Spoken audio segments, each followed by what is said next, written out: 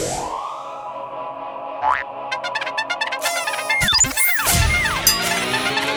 Collide podcast. South Collide with Jay Pezzle and D-Dog, And welcome back. I know what you're thinking. We're here, North South Collide. Resurrected.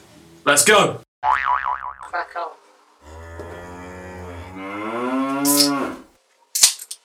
One, two. Right. Good to go, mate. Right then, Bonjour. back to business. Back to business, yeah. So I wanted to bring up a thing, and again, it's something that, especially when you're actively looking for new jobs or whatever, it's just something that you kind of always think about. Are you scared you'll never find out what you were put on this planet for? And yeah, we are going deep. No, I'm not. Do you believe, for example, that like each person is given like a certain talent or whatever? No, Why not? because it's like, bloody hell, mate. We're rolling into the deep now. Okay. Firstly, I don't think this thing exists where you just got one talent or one thing. A lot of what you end up doing is through luck, yeah, and you just end up getting good at that job. There's a lot of people that have like a God-given talent. Do you think? Yeah. But it can be so generic. For example, something I would say is like a talent of mine is writing, for example, because I've always enjoyed reading and writing a lot. But that could be applied to anything. For example, you could apply it to journalism, you could apply it to politics, you could apply it to law, or you could apply it to copywriting and advertising. That's not a skill. But this is the thing. Maybe you've not job. found what you were actually really good at. You could be really good at, for example, working at a pizza restaurant. That could have been the reason you were put on. You were really good at flipping. Maybe I pizzas think I'd do a lovely restaurant actually if I was to put my. Like you do good Irish coffee. Exactly. So I mean, that's like maybe that was when you found out that you could do the best ever one of that. Yeah, but that was the reason you should maybe open like a coffee shop. I should have been a barista, but the thing is, that is such a generic thing. Even just working in the pizza shop. I mean, why are you good? Some people are maybe good waiting because they're confident, friendly, and good at chatting with people, and then it put people at ease. Maybe you'd be good as a chef because you're good at cooking, or perhaps you've got a good organisational mind and you can manage the place. But just working in a pizza shop is a very generic thing. And if you take my example of being a manager in it and have good organisational skills, that doesn't put you in the place of just being able to run a pizza shop. You could work in any different number of operations and manage it. You see what I'm saying? So, yeah. For example, maybe footballing is something that you're born to do, born to be good at. But I bet you that if you are Lionel Messi, for example, and you just were born in a different country and started playing a different sport, you'd just be equally as good at that. You honestly think that? Yeah, because... So you think you'd be good at maybe like rowing? Yeah, for example. I mean, because of his size, you'd have to take away the really physical ones. But something with skill. For example, tennis. I mean, I know a lot of the tennis players are generally quite tall. Well, a lot of it is obviously about athleticism, isn't it? But the thing, yeah, and I just think that generally, obviously, he's got a good mind for this, like, for being able to quickly use his body and have this athleticism. But it's because he's been playing football since a young age that's made him good at it. There's a book by Malcolm Gladwell called Outliers, which explains the theory of genius, and it's not something that he's come up with. A lot of other people have. There's also a book called Marooned in Aggieland. $11.50 at all good bookstores. Available from Barnes & Noble and Amazon. The point is that Messi has been playing football from such a young age. Yeah, he's better than all of his competition because he's got some sort of a natural gift, but a lot of it's down to the fact that practice and the sort of facilities he's been able to... I tell you this for a fact, if me or you were in the Barcelona youth squad from like 13, 14 years old... We wish. We'd be exceptional players by now. Really? You think so? Yeah, because we've been playing every day. I don't know about you, but I did play for a Sunday League team for a bit. I was playing once a week for a couple of years. But, you know, that was it. This is why I even brought it up. Was because I suppose you kind of just think, what's your purpose? Why are you on this planet? What are you doing? And when I was growing up, I played football at a fairly high level, and I got scouted by teams like Newcastle, Liverpool, and things like that.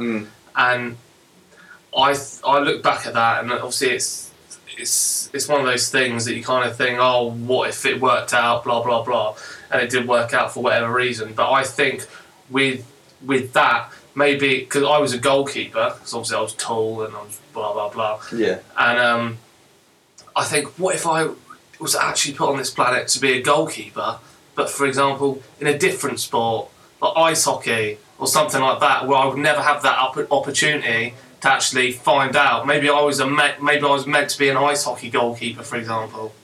It's just one of those things you'd never ever ever ever know in a billion years. Yeah. But it's just like I was given a gift to stop things. Yeah. And I just think, I don't know, it's one of those things that sort of blows your mind. You don't know because you don't know. It's interesting. I used to be a goalkeeper as well when I was like 8, 9, 10 years old, and I got a trial with Sheffield United. And basically, I'd say I was good for my age compared to other people, but I blew it on the day of the trial, just from like being really overwhelmed with nerves, etc. But imagine if that had gone differently. Imagine if I got picked for them. I would have been playing in these teams and getting the sort of training, really intensive training from I think I was about 10 or 11 years old, and I would probably be like a good player, made it to the professional level at some point, just because of doing it so much, so regularly. That's the thing for me. Like growing up with that, it was. The thing is, it went from playing football for fun. It went from playing football for like having a good time and actually enjoying the sport, and then it changes to the pressure aspect, and that was something that I could never really keep up with, because I suppose you play football to have a laugh and you genuinely enjoy the sport, you love it, and you play it to obviously enjoy it, and then it goes from that to then suddenly you're training like 5-6 times a night. You've got these coaches on your back, get better, because obviously they want to see a check at the end of the day of it. Yeah. And it is crazy, and that's why I've played with footballers that play professionally now, and I don't think that I only respect them more because I know they went through that horrifically pressurised time that I couldn't go through because I didn't have the balls for it. Yeah. Because it is mental. Like when you're 13, 14 and you've got like people throwing careers at you and like signing you up as like an agent or whatever. It's just ridiculous. Yeah. How close did you come then? It's difficult to say. I mean, I physically had my own agent.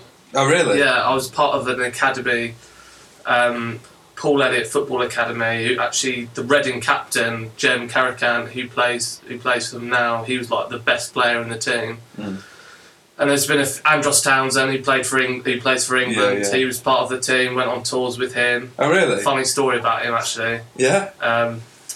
His dad, because obviously recently he's become prominent because he played for England, scored for England on his debut. Yeah.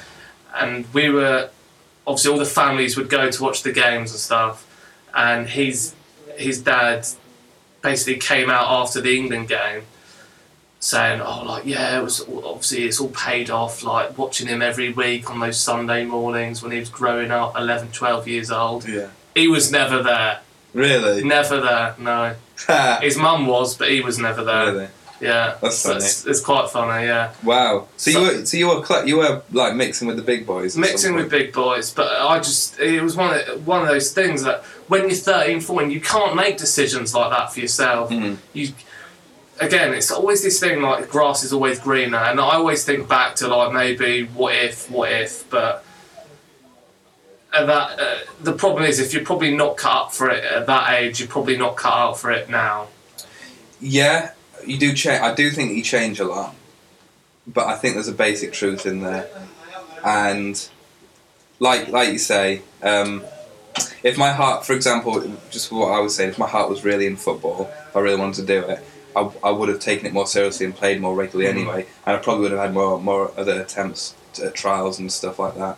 The fact is, it just wasn't like, as much as I enjoyed football, it's not something I lived and died for. It was just a hobby. And the big thing for me is like with work and writing a book and everything like that, I have a lot of regrets with footballing and growing up and maybe with decisions and stuff. I don't want to have that in 10 years, 20 years time when I look back at writing or like doing a second book. I don't want to think back like, oh, I wish I'd done that, I wish I'd done this instead. So that's a big reason why, for me, that I want to do the second one, because I don't want to think back like, oh, I wish I just had the balls to do it. Yeah. Because I think that's a big thing, because life's too short to have regrets, and life's too short to be like, oh, I wish I'd gone down this path, I wish I'd gone down that path. Yeah. It is like, you got to take the bull by the horns, essentially. Yeah. I know what you mean, but so going back to your original question then, do you think there is something you're born to do? I think you get given certain attributes. Yeah, that make you whether it's, well, I don't probably think that it's just obviously handed out on a plate, but the way you're moulded, the way you sort of grow up, you have certain things where it's like you were probably meant to do this or you were meant to do that. But I don't know, it's just one of those things that you always hear stories of people just going into situations that they never would have been in, and they're suddenly the best at it, and they've never done it before. This is the thing. I think it's a lot to do with. I think it's pretty much all to do with luck and where you grow up and how you grow up and what chances you're given. I think all life is to do with luck. Yeah. It's all about being in the right place at the right time. Yeah. Knowing the right people. And obviously, there's some things that interest you more than others. It's why you pursue them. But even that, I imagine, at some level, has got to do with just like certain things you've been introduced to when you're really young. And I just think that's the way it goes. When you were a kid, did you ever believe staunchly in something that was just ridiculous? Like, did you ever hear something and then think that was the truth, but you found out later in life that was complete BS? Yeah, probably a lot, but give me an example. A good example is with the solar eclipse recently. Right. So, I don't know what it is, but it's the first one we've had for, 15 years, whatever, and there's not going to be another one for 19 years. Obviously, it's the bloody moon going in front of the sun that makes it into... Did you see it on... Nah. Did you not see it at all? You were probably asleep. Well, no, I was actually awake, but the thing is, it was so foggy around here, I couldn't see anything. That's the thing, it was exactly the same where we were. We were like given 5 minutes to have a little look outside. And I remember thinking, when I was younger, I genuinely thought if you even looked at the sun for 1 second, you would just be blind immediately. Yeah. Did you have that? Yeah. Because I remember being told when I was a kid, Yeah. like, if you look at the sun, you will never be able to see again. Yeah. And so I used to take it, like, even like going back to the football thing, like, if like a cross, as a goalkeeper, a cross came in, and like the ball would be in the sun, Yeah. like, I would just completely, like, not even look. I'd go, like, completely left, like, because I'd be like, there's no way for a shitty little Sunday League cross, I'm losing my eyesight. Because again, going for the senses, your eyesight's the best one. If you haven't got eyesight, what have you got? Yeah, probably. It's difficult. I'm always torn between the sense of hearing and the sense of eyesight. But yeah, sight is probably For a music fan, yeah. Yeah. But if you haven't got eyes, what have you got? Yeah, no, I know. It's an existence not worth living. Yeah. Yes. I mean, it's a big one. It's a big one. I'll say that. Yeah. A big one. Yeah. Okay. I can't think of anything like that, but I know what you mean. I just think it's taken. The thing is, that's not entirely true or false, because looking at the sun will damage your eyes. But obviously, you can't. You have to look at it for a certain amount of time. Don't you can't just open your eyes in the sun and you'll be all right. Yeah. It's like I took things more seriously when I was younger, health advice and stuff. I was a bit of a health geek though. I wouldn't even like want to have paracetamol and things like that. Seriously? Because I was really anti That's dark. that like drugs and Why? putting poisons in your body. Why? Just the way I was. There must be a reason for that. There must be like a documentary you watched or something like that. It's just my personality. I was more cautious and more concerned about the world, and just, I don't know, took things quite seriously. Try to avoid having caffeine and things like that. But anyway, and now look at you, just sipping down coffees like they're going out of fashion. Well, yeah, there you go. I think you change, you get older, you like you say, take things more seriously. Well, I took things more seriously when I was younger. then I had the experiences which shattered these beliefs, made me realise that a lot of these things you're taught are bad to do aren't actually that bad. There's a lot of grey areas. I can't think of any specific examples, but just generally. And this is I can't believe I didn't make more of it when we recorded the last time. Your whole vegetarian fiasco. Yeah. When I re-listened to the podcast recently, you saying the fact your parents made you a vegetarian up to the age of, what was it, 14 or something like that? Yeah, 13, 14. That's fucked up, mate. Have you had a conversation with them recently about it? I'm pleased they did it in hindsight. Well, hindsight's wonderful because you can say, well, at least I went 14 years without having a bacon sarnie. I think a vegetarian diet can be quite healthy for you. I don't think... But I just love the wishy-washiness of it. The fact that you got to a certain age and like your parents were like, fucking hell, we've gone 13, 14 years now without a bacon sandwich. Is it? Should we sack it off? Yeah, but the thing is, you've got to admit. When I re-listened to the podcast, I was like, why am I not shouting out? Why am I not literally killing you for this? Because that's so weird. No, but the thing is, you must appreciate this. When you get to like your teenage years, you start just going against the way you've been brought up. Up to a certain point, you see your parents as like you see them with really high respect. Whatever they say goes. And whatever they they're say your goes. only administrators. And then when you get to a teenage year, you start questioning it and going the other way and just ignoring whatever they say and doing the opposite. So I was like, I was going through that phase. And then obviously my brother, he was 2 years behind me and he copied me. But how does it filter down? Had you gone to someone's house and they'd just been, sausages, bacon, kebabs, chicken, let's get on it, The son. truth is, it became embarrassing. I got more self-conscious when I was a teenager, and it's embarrassing to say, oh yeah guys, alright lads, I'm a vegetarian. I didn't mind it when I was younger because I was like, it made me stand out a bit more and I was a bit more of a show off, I guess. But then when I became a teenager, I just wanted to fit in with everyone, and I hated this fact that I had these weird parents, these weird hippie parents that made me a vegetarian. What's their belief behind it? Did they have any specific... Just moral reasons. Moral reasons, like don't like cruelty to animals? Don't like cruelty to animals. There's a little bit which is human rights, but you can grow more crops. The land you grow to feed animals, you can use more effectively if you just make crops for humans. But this is what I don't get, is that they did it with you.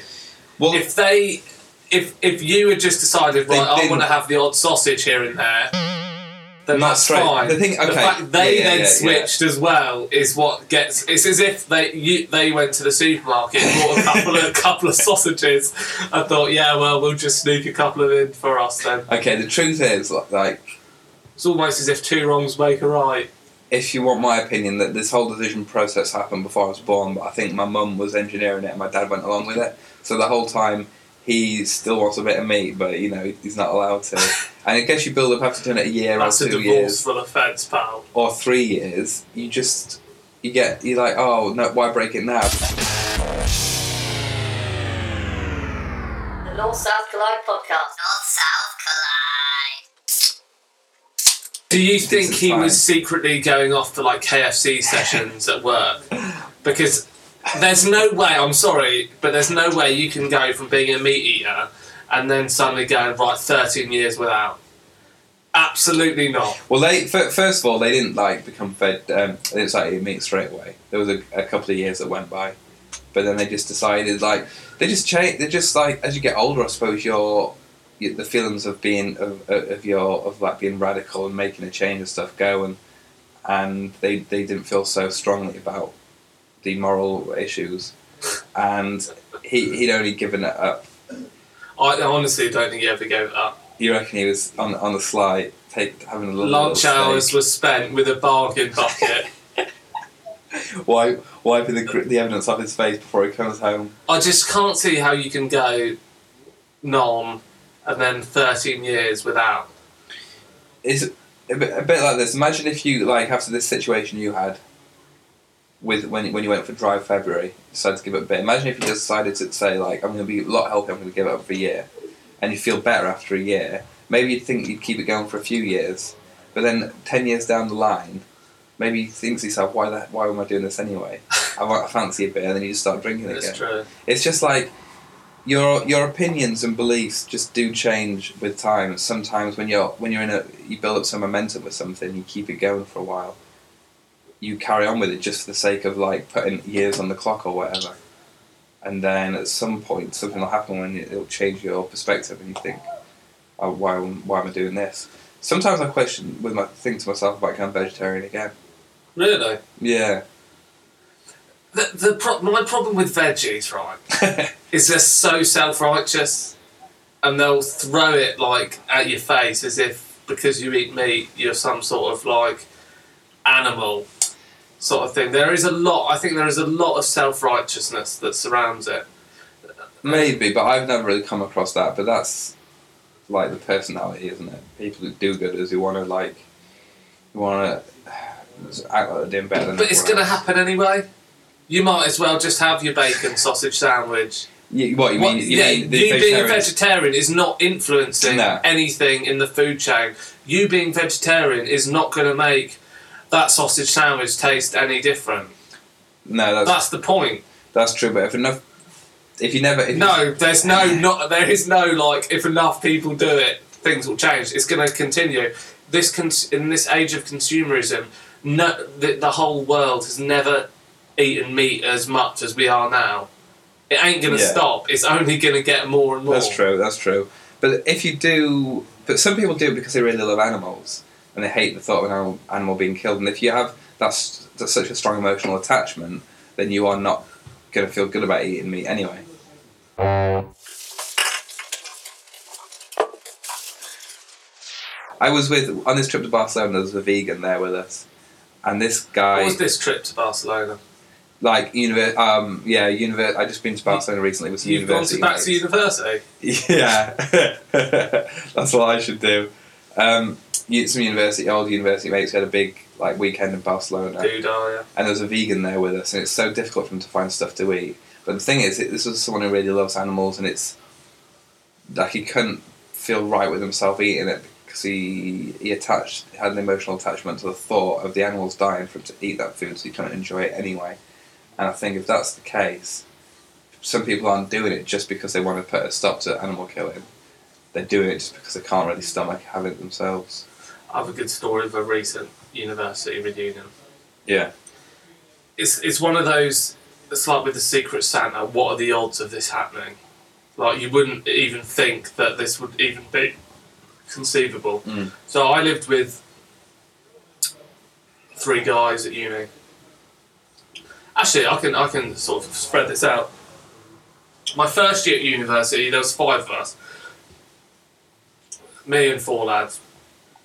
And with university, you don't know anyone. The first year, you don't know anyone. Yeah, you're just thrown in the mix. Exactly. People can basically say about what they like, and no one will ever have any sort of indication of if it's true or not. Mm. Because you're literally coming from a blank canvas. Mm. And yeah. the first year, there was 5 of us, and there was a guy that lived there. I won't name names, but he basically lied about his whole life, said all these things, completely made all of it up, made us think he was someone that he wasn't. And eventually, after that first year, I don't really want to go too much into it because he's probably quite accessible to find out, but we kicked him out because we found out eventually that he'd lied about pretty much everything. Yeah. So in our third year, there was only 4 of us, we kicked him out. And there was this guy, one of my best mates, he was sleeping with this girl that he lived local to, close to where he lived. He slept with her a few times, doesn't really matter anyway, but she was the only person we knew of his background, like back home, he's one of my best mates, and she's the only, literally one of the only people we know that lives local to him. And we went back, and what we do is every couple of months we basically go around everyone's towns. Yeah. There's 7 or 8 of us, and we go around everyone's towns and basically have a weekend there and go clubbing or whatever and have a good time. Mm.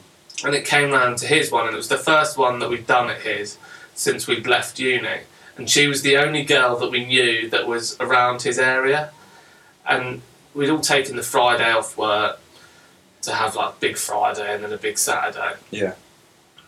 And so we all got the train there about 2:00, 2:30. We'd stayed at this like Premier Inn hotel, cheapest hotel you can find in the area, basically. Yeah.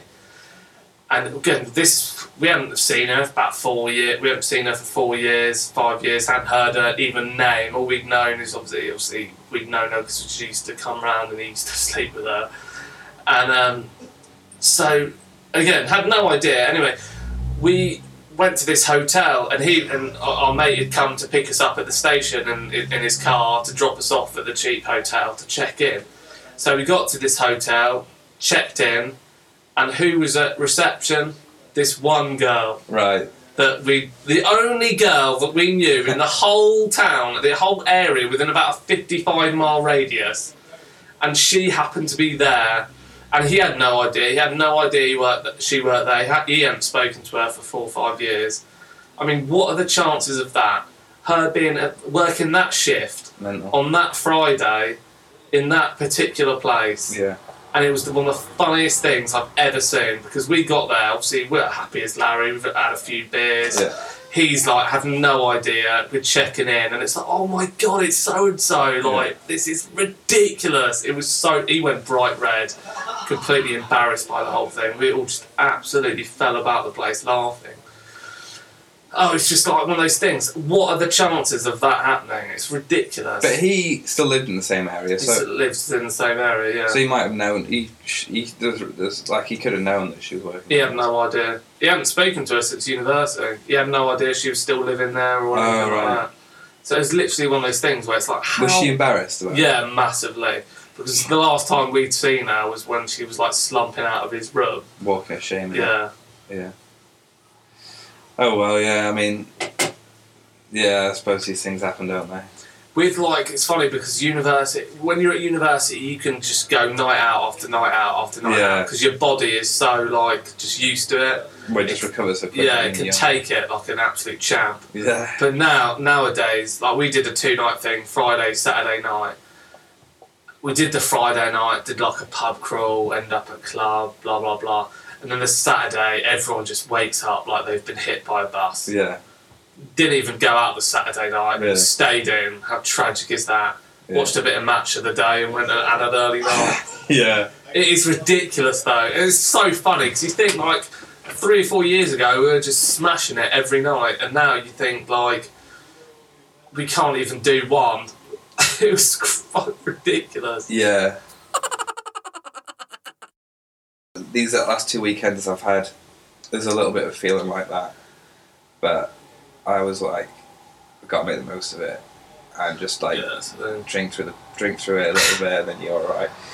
It's all about the sleep, I think. Yeah. You get a good sleep, then you can recover pretty much right enough for the next day.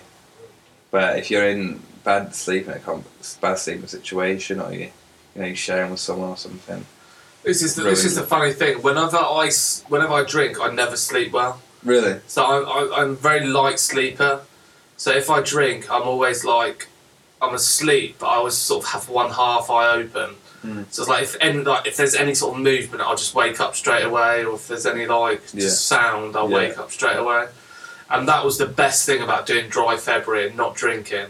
I've never slept so well. Really? Yeah, like every single night it was just like a baby. Yeah. Like, it's just unreal. And that's kind of why I don't really drink as much now. Because you just think, I fucking can't wait to have a nice kick. Yeah. It makes you sound like an old man. Yeah, it does a little bit. Are you still stealing drinks? Nah. I mean, when we last spoke about it, I just want to reiterate, this is like something... You want to set the record straight? You think you got a bad rap? This happened once, recently, and it was just a complete chance. Like I said, someone handed me a beer in a club, and the next time there was an unopened beer on the table. It was just lying around for half an hour, so I took it. I don't do that anymore. Okay, except when I'm clearing up drinks from around the bar, then yeah, maybe I will help myself to a little bit here and there, but that's not stealing necessarily. Is it not? Because this is a drink that's going to go down the bin, down the sink or in the bin. So you claim. Yeah. I always used to romanticise like pubs and stuff. Like I always thought like owning a pub would be the best job ever. Really? What would you say honestly? What would be your like ideal like best perfect job? If I could say now, right, like Dylan, clean slate, your horrendous past is forgotten, your horrendous future wanting to squat is forgotten. You can do whatever you want. What would you choose to do? I'd be a rapper. Apart from that. And I can do anything. Yeah. Well, I'd be an actor. Really? Yeah. Why? Because it's like, because I love films. What sort of stuff would you want to act in? Like, films like, basically I like to make films that I really love. Things like, I guess like Scorsese films or Tarantino or these sort of ones, like quite gritty, quite realistic, but quite stylish at the same time. Tell you something I've got really into recently. A good documentary. Yeah? And I know you're a documentary fan. Yeah, yeah. But there aren't many good ones out there. No, They are scarce. They are. I mean, I really like Louis Theroux, for example. Mm. I think he's really good. See, that's what I would envisage you doing. Yeah. Like that sort of thing. I think I'd be quite good at With that. just squatting. That's your first one. I think And here, to my right, is a squatter. He might look like he's shooting up heroin, but really, he's not a parasite on society. He's doing good. I genuinely Putting money into the economy I via a middleman. I think I would be good, and I'd like to do ones where it's like, Thing is, you have the personality for it because you're not someone who's overbearing. You're someone that I think can relate to any man on the street. yeah, Because you look like one.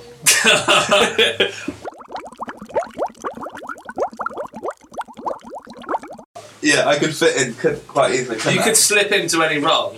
You could slip into the average squatter. You could slip into a banker. You could slip into anything. Yeah. Do you know? You can doff your cap to many variations. I think that's true. And if we take apart the rapper and actor thing, which are quite similar roles anyway, because it's like artist, creative sort of Package role. them up. I would be I'd be a spy for MI5. Serious. Yeah. It's one of those things, though, isn't it? Actually, it's a good story. Actually, I went on a thing where you try and find out a bit about your career and what you want to do, and find out a little bit. Like it's like a coaching session sort of thing. And where I went there, they actually did like things for MI5, and they had interviews for that, and they were actually based within the building. Yeah. And they had like this locker outside where you had to like leave your phone and all your belongings and stuff, and basically from those hours you're not the same person. You go in, you come out, and then you just continue your normal life. It's very interesting. But the person that was showing me around was like, because he knew a lot of people that did it, and he was like, it's the most boring job because all you're doing is observing, and all you're doing is, I suppose, what you'll do, you'd spend 20 years of observing and just looking at things, and then finally one second you'll finally find out something that might save, I don't know, 100 lives or whatever. Yeah.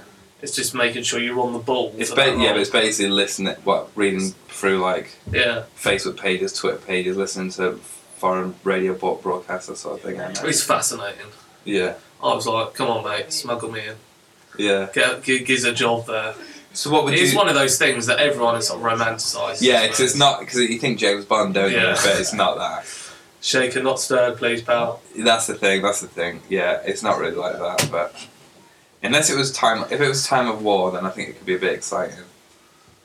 But otherwise not. No, go on. So what would be your fantasy job then, if you could do anything? My fancy job would be... That's a good question. Author. Yeah? Really? Obviously. But you already have that, in a way. So I could support myself. Okay, so you're actually earning a living. Yeah. Because I've said to you before, I don't like the people that when I was introduced on radio or whatever on TV when I was in Texas, it was like, oh, we've got an author, Josh Berry, who's written a book. It just feels ridiculous because I don't feel like I'm an author.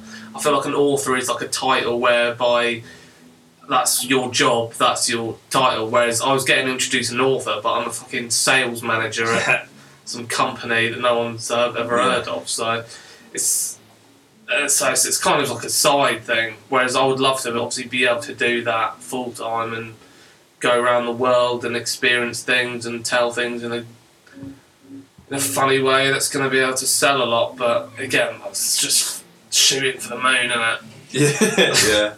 Sometimes you got to though, mate. You can't stop dreaming. You can't stop dreaming.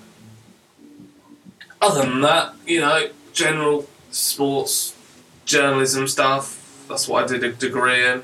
Yeah. Anything related to that, but it's just the world of it is such kiss ass. It's such like who you know. You just have to. Everyone that I've known, like, because obviously I did a degree in it, so everyone that I know that's basically chased that dream for 3 or 4 years now. Everyone I know that's gone down that path hasn't got anywhere because it is just you're pissing into a barrel. Yeah, no, it's true. When I was looking for a job, I was like applying for sports journalist stuff, and they were just because it is the dream job, and everyone has that dream job because every sportsman, and I'm in the exact same category. Every sportsman that didn't make it, what's the next best thing? Writing and fucking doing media on it. Yeah. And so everyone that didn't make it as a sportsman is then going into that field, and that's why. For the sort of the first sort of step of it for me when I wrote the book was I was hoping it would sort of propel me. It was like get my name on the map sort of thing. Yeah. So I hope for the field, and the good thing is that obviously American football is something that is growing and growing in this country. So I hope that when it does sort of get bigger and bigger, that will hopefully stand for something. Yeah. That I actually did something rather than didn't do anything. Yeah. So I guess, I don't know, it's just one of those things that will play out, but in the meantime, bills have got to be paid. Yeah, well that's the disgusting reality. That is it, that is a disgusting reality. That's the thing. The way I look at it though, the more, like, I don't think there's, like, I'm not really a careers person. When I go for these interviews that I don't get, I can tell. The thing is, when you're doing these, like, 20 to 25 grand a year jobs or whatever, you don't have any affiliation to it, you don't have any loyalty. So it's kind of like, and no one does, because everyone goes into them with the same, everyone is the same, like, I'm better than this. Yeah. No one thinks, right, I'm on a 20 grand a year job, sorted for life. Yeah, I think that's part of the problem. Crack open the carver. I think that's the problem, where people think they're above it. You know? Yeah.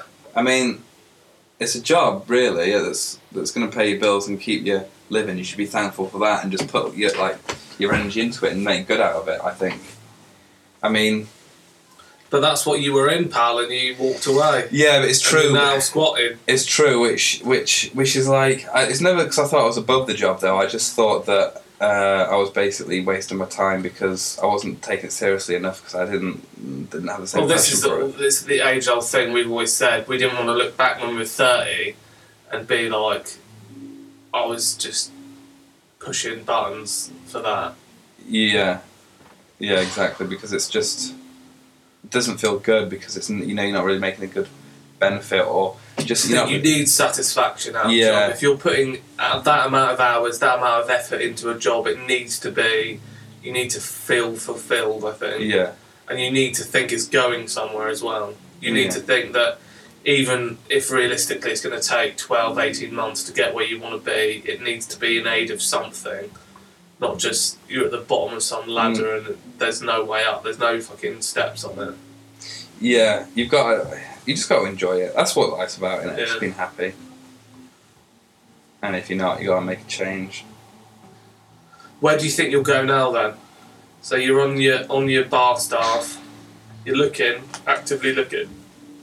Yeah, I'm just gonna get like my main just motivation at the moment is just writing music, and I've got an ambition that I want to write and release an album, and I just want to like have evenings and weekends free, so I can do so I can have performances at open mic nights and stuff, and I just want to work towards a goal of getting this album done. so that I've got something to say, like, yeah, I did that. That was something I wanted to do. It's a standout thing, though, isn't it? It's like, Yeah. well, obviously with the book and stuff, I'd hope that stands out on my CV over than fucking how many months pushing buttons on a computer. Yeah, it says more about you because you've done it on your own steam. Yeah, this is the thing. Like with jobs and that, it's you obviously want to chase something you're passionate about, and you obviously want to sort of have. I suppose you want to have the best of both worlds, because if you're in this industry of doing your 9 to 5 and basically doing it to pay bills, you need that sort of second wave where you're doing something that you're actually genuinely passionate about, because it gets you through. I mean, like the job I'm in at the moment, that's something I only envisaged doing for, as I've said to you many times in the past, for like 3-6 months, just to get me over the line when I was writing the book. Getting that done, so I've obviously got financial stability, have that comfort of doing the book. I've now been there 18 months. Yeah. It's one of those things that if you told me I'd be there 18 months, I would have laughed at you 18 months ago. But yeah, and then it just creeps up on you, doesn't it? Time goes so quickly, and a paycheck is a paycheck at the end of the day. Yeah. If you know money's coming in the next month, you just get comfortable, don't you? And it's just like, as we used to be back in our old job, we were so good at it, and that's not even being modest, but we just conquered the systems, the fact we could just do what we liked. Yeah. It got to the point, it got so easy, we both thought, fuck it. Yeah, you got to, I mean, we could have put more effort into it, I suppose, and tried to better ourselves, but I don't think we could have, pal. You've got we were pissing it. You've got to have, like, I don't know, some belief that you're doing something that's worthwhile, and then you'll be able to put a bit of passion into it and a bit of effort. Whereas we weren't putting that in. I can speak for myself and say that, you know, I was really not earning the salary I was on. I wasn't really working hard enough to earn that or justify that. So there had to be a change. What a disgraceful individual you are. I know. Hopefully my managers aren't listening now. Your reference has just been pissed down a barrel. Yeah. I mean, yeah, that's the thing, isn't it? But that's life. It goes on. It goes in circles. I mean, what ideally would you do next then? Would you want just a standard office job so you can continue your passion for music alongside? Yeah, but I'd like something that's a bit quirky. Bit quirky? Yeah. A bit fashionista? A bit just like... Maybe not working out of an office, but I don't know, but just doing something that's a bit just different. Something where I could learn, for example.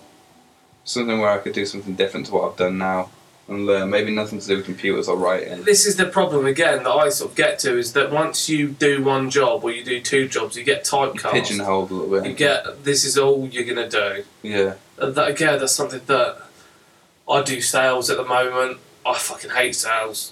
The thought of doing sales for the rest of my life makes me want to jump off a bridge. So the thought of, and that's again a big thing that I'm a little bit wary of. I don't want to do it too long so I don't get pigeonholed, but at the same time an employer or a recruitment agency is going to be like, oh okay, they're not going to look for the rest, they're not going to care that I did a book on Texas A&M. They're just going to see it that I worked at Texaco, a petrol station, and then worked as a salesman. So that's all they're going to see. Yeah. That's what worries me a lot. It's true, yeah. But I mean, it's fun at the same time, though. You don't know what's going to happen. Yeah. Who knows, mate? Who knows, pal? Who knows? So hopefully something good, but hopefully we'll just win the lottery and maybe it's going to be a life of like failed ambitions, depression, anxiety, and some sort of horrible premature terminal illness. I was in the mall, Post Oak Mall. I was buying something in one of these like t-shirt shops, A&M t-shirt shops. They have all these like cool t-shirts. I think they're an affiliate of Wagoneer Outfitters. And I was buying it, and I think my card got declined because it was US or whatever, and I had to pay my cash in the end. And there was 2 people behind me, and they're like, "Oh, I wonder if that." They heard my accent. They're like, "I wonder if that's that English guy that wrote the book."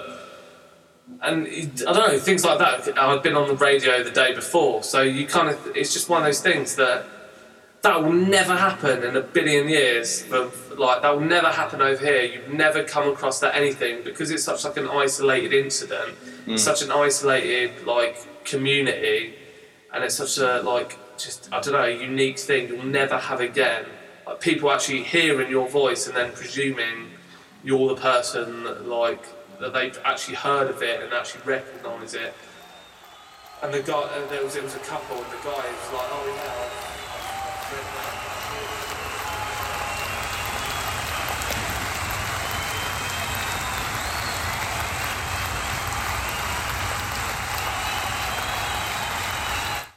And that's a wrap. Boom. Boom down. It's a wrap.